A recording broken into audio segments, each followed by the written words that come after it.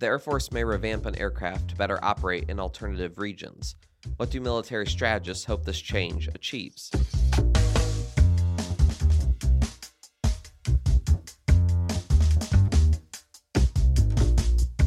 Produced by Defense News and Military Times, this is the Early Bird Brief. Each morning we bring you the defense and national security news of the day.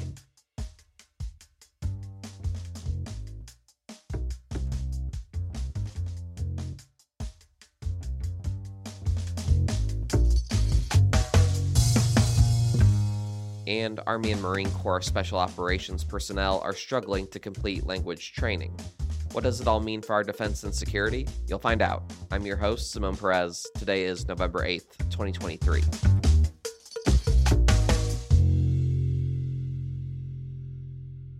First up, the Air Force is considering making changes to its AC-130J Ghostrider. Defense News Air Warfare reporter Stephen Losey joins the episode today. Hey, Stephen. So can you tell us about this aircraft and why the service is looking at making this change and or others? When could that happen? So the AC-130J Ghostrider is the latest and most recent in a series of gunships the Air Force operates. They've used these gunships since Vietnam.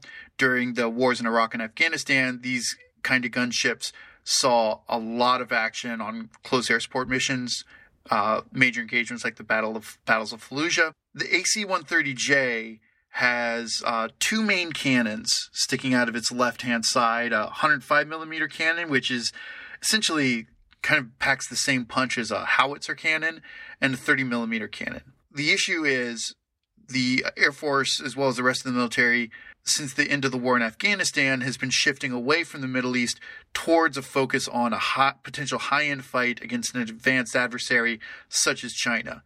And Air Force Special Operations Command is concerned that the AC-130J in its current configuration, might need to have some changes to make it more relevant for a future high-end fight. So one thing they're thinking about doing is taking off the 105mm cannon, perhaps as early as 2026, and also making a couple of other changes to make it more relevant for a high-end fight, such as adding small cruise missiles for standoff strikes and advanced AESA radar, which would allow improved tracking of ground targets, and upgrades to its communications and networking so it can better tie into the Joint Forces Command and Control networks. Does this indicate a shift in how the Air Force is looking to compete against China as the military continues its effort to pivot towards the Indo-Pacific? Yeah, it's part of a series of shifts that are going on across the entire military as it moves away from the Middle East and towards a fight against an advanced military such as the Chinese military. In the case of the Air Force, for example, for the last 20 years or so in the Middle East, the Air Force was able to fly pretty much unencumbered. The adversaries the United States was fighting against didn't have advanced air defense systems, and the U.S. Air Force had pretty much free reign of the skies. Now, in a fight against China, that would be a very different matter. China's got a lot of really advanced air defenses, and the U.S. Air Force is realizing that some of the planes that worked really well in the Middle East would not work so well against China. Another notable example, the A-10 Warthog, which is the attack plane that was famously used in many close air support missions. The Air Force is working on retiring those. Now, Air Force Special Operations Command isn't planning right now on reducing the number of AC-130Js further. They were originally going to have 37. They knocked that down to 30. But they are trying to think they can't just send an AC-130J into battle against China the way it was used against, say, the Taliban. So they got to think of different ways to use it, and that's where things like the small cruise missiles could potentially come into play. Are there any issues these changes would create with the structure of the aircraft? Yeah, there could be. That 105mm cannon is a big piece of hardware, and the entire plane has been engineered to kind of fly with that barrel sticking out of its left-hand side, not to mention the weight of the other components inside. I spoke to another source who's in the gunship community, who raised the point that it would require a pretty big adjustments to how the AC-130J is structured. You might have to redesign the fuselage to fix a center of gravity imbalance and seal up the hole if it was not replaced with anything. That could have a hefty price tag, perhaps on the order of millions of dollars.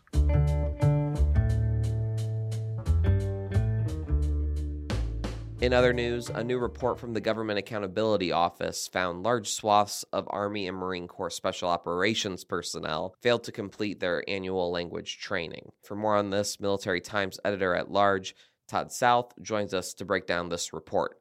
So Todd, could you go into some more detail about the findings from this report about language training for troops? So the GAO, at the direction of Congress, looked over all of the special operations language training and requirements, basically looking back from 2018 through 2022, through those fiscal years. And what they did was they looked at basically how did each of these commands decide what language they need to train, how much training do they have to do, and how much are the troops keeping up with it. The report found that, at least with the Army and the Marine Corps, which have some of the, at least the Army has a lot of the higher requirements because they have the vast majority of numbers of troops within special operations, they weren't even keeping up with half of their requirements. So depending on the language that a Marine special operator or an Army special operator has, they usually have at least 80 to 120 hours a year of classroom training, refresher training to keep these skills up to date. All of these operators receive between 4 and 6 months of initial training in an assigned language. And so that created some concerns because they're paying around $50 million a year for this kind of training for these commands, and the troops just weren't using it. And so what are policymakers and military leaders saying about fixing this issue?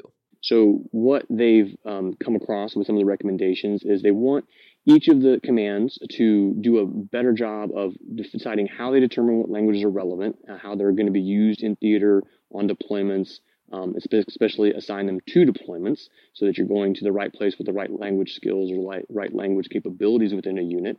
And they want more of an accountability process too, basically ordering commanders to report this information to the higher commands and keep track of it and how these training hours are being allocated and completed. And so, of course, what has been the response from the rank and file who need to be taking these trainings, according to their leaders?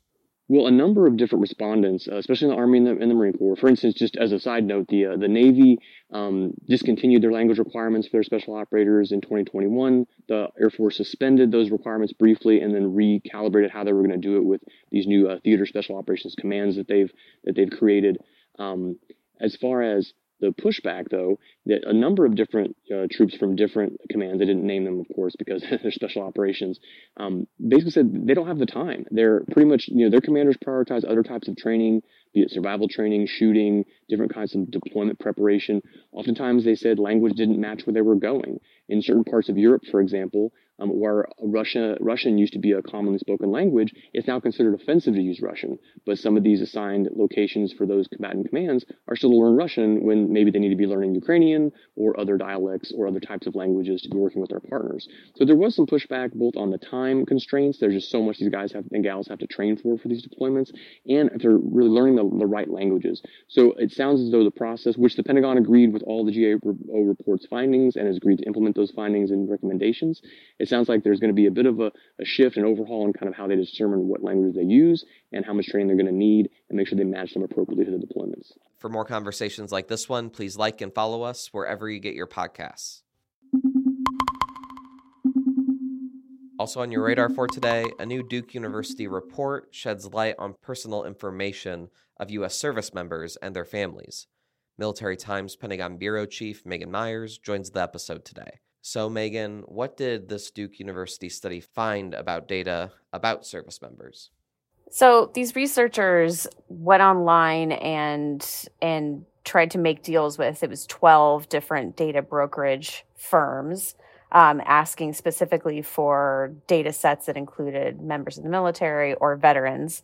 They didn't end up buying from all of them because not all of them were kind of up to snuff in terms of who you'd want to be getting this information from, or they couldn't meet the guidelines that these brokers had. But what they found is for, for as little, in some cases, as 12 cents per name, they could get thousands of service members' families, and veterans' personal information. So that's names, home addresses, contact information, and then credit scores and mental health information, stuff like that. Things that someone would ostensibly use to market to these people, but information that could also be used to contact these service members and exploit them. Has there been any guidance about this, though, from officials? What are the security risks of this data being out there? So there hasn't been any official guidance about this. Exploitation schemes do target service members. That is known, and service members are, always told to be careful about who they're talking to on the internet, not to share classified information with people. But the threat is that someone could get this information, and they could possibly find something, negative in this personal information and threaten to expose the service member and ask for money in response to keeping it quiet, or ask for national security secrets to keep it quiet. Or they could just, cold call and in some other way manipulate one of these service members and then ask for classified information in exchange for keeping whatever conversations they've had private. Thanks, Megan. And now here are some other stories that we're hearing chirps about. In case you missed it, this week a federal jury convicted the captain of a dive boat that caught fire off the coast of Southern California in 2019. Jerry Boylan was found guilty of one count of felony misconduct or neglect of a ship officer. 34 people died on board the vessel. The New York Times reported the accident prompted the Coast Guard to issue new fire safety rules for small boats. NATO member countries that signed a key Cold War-era security treaty froze their participation in the pact yesterday. That happened just hours after Russia pulled out, raising fresh questions about the future of arms control agreements in Europe. A military appeals court has thrown out the conviction of a junior sailor who deserted his unit in 1978 and went on the lam for more than 44 years.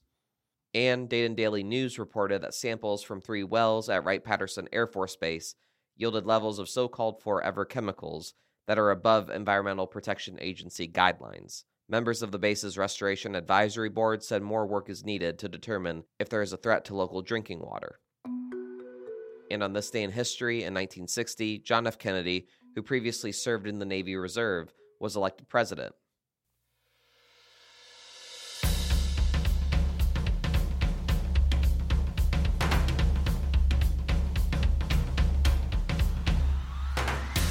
That's it for us this morning. To get more top stories and breaking news, go to defensenews.com/EBB to subscribe to the Early Bird Brief newsletter.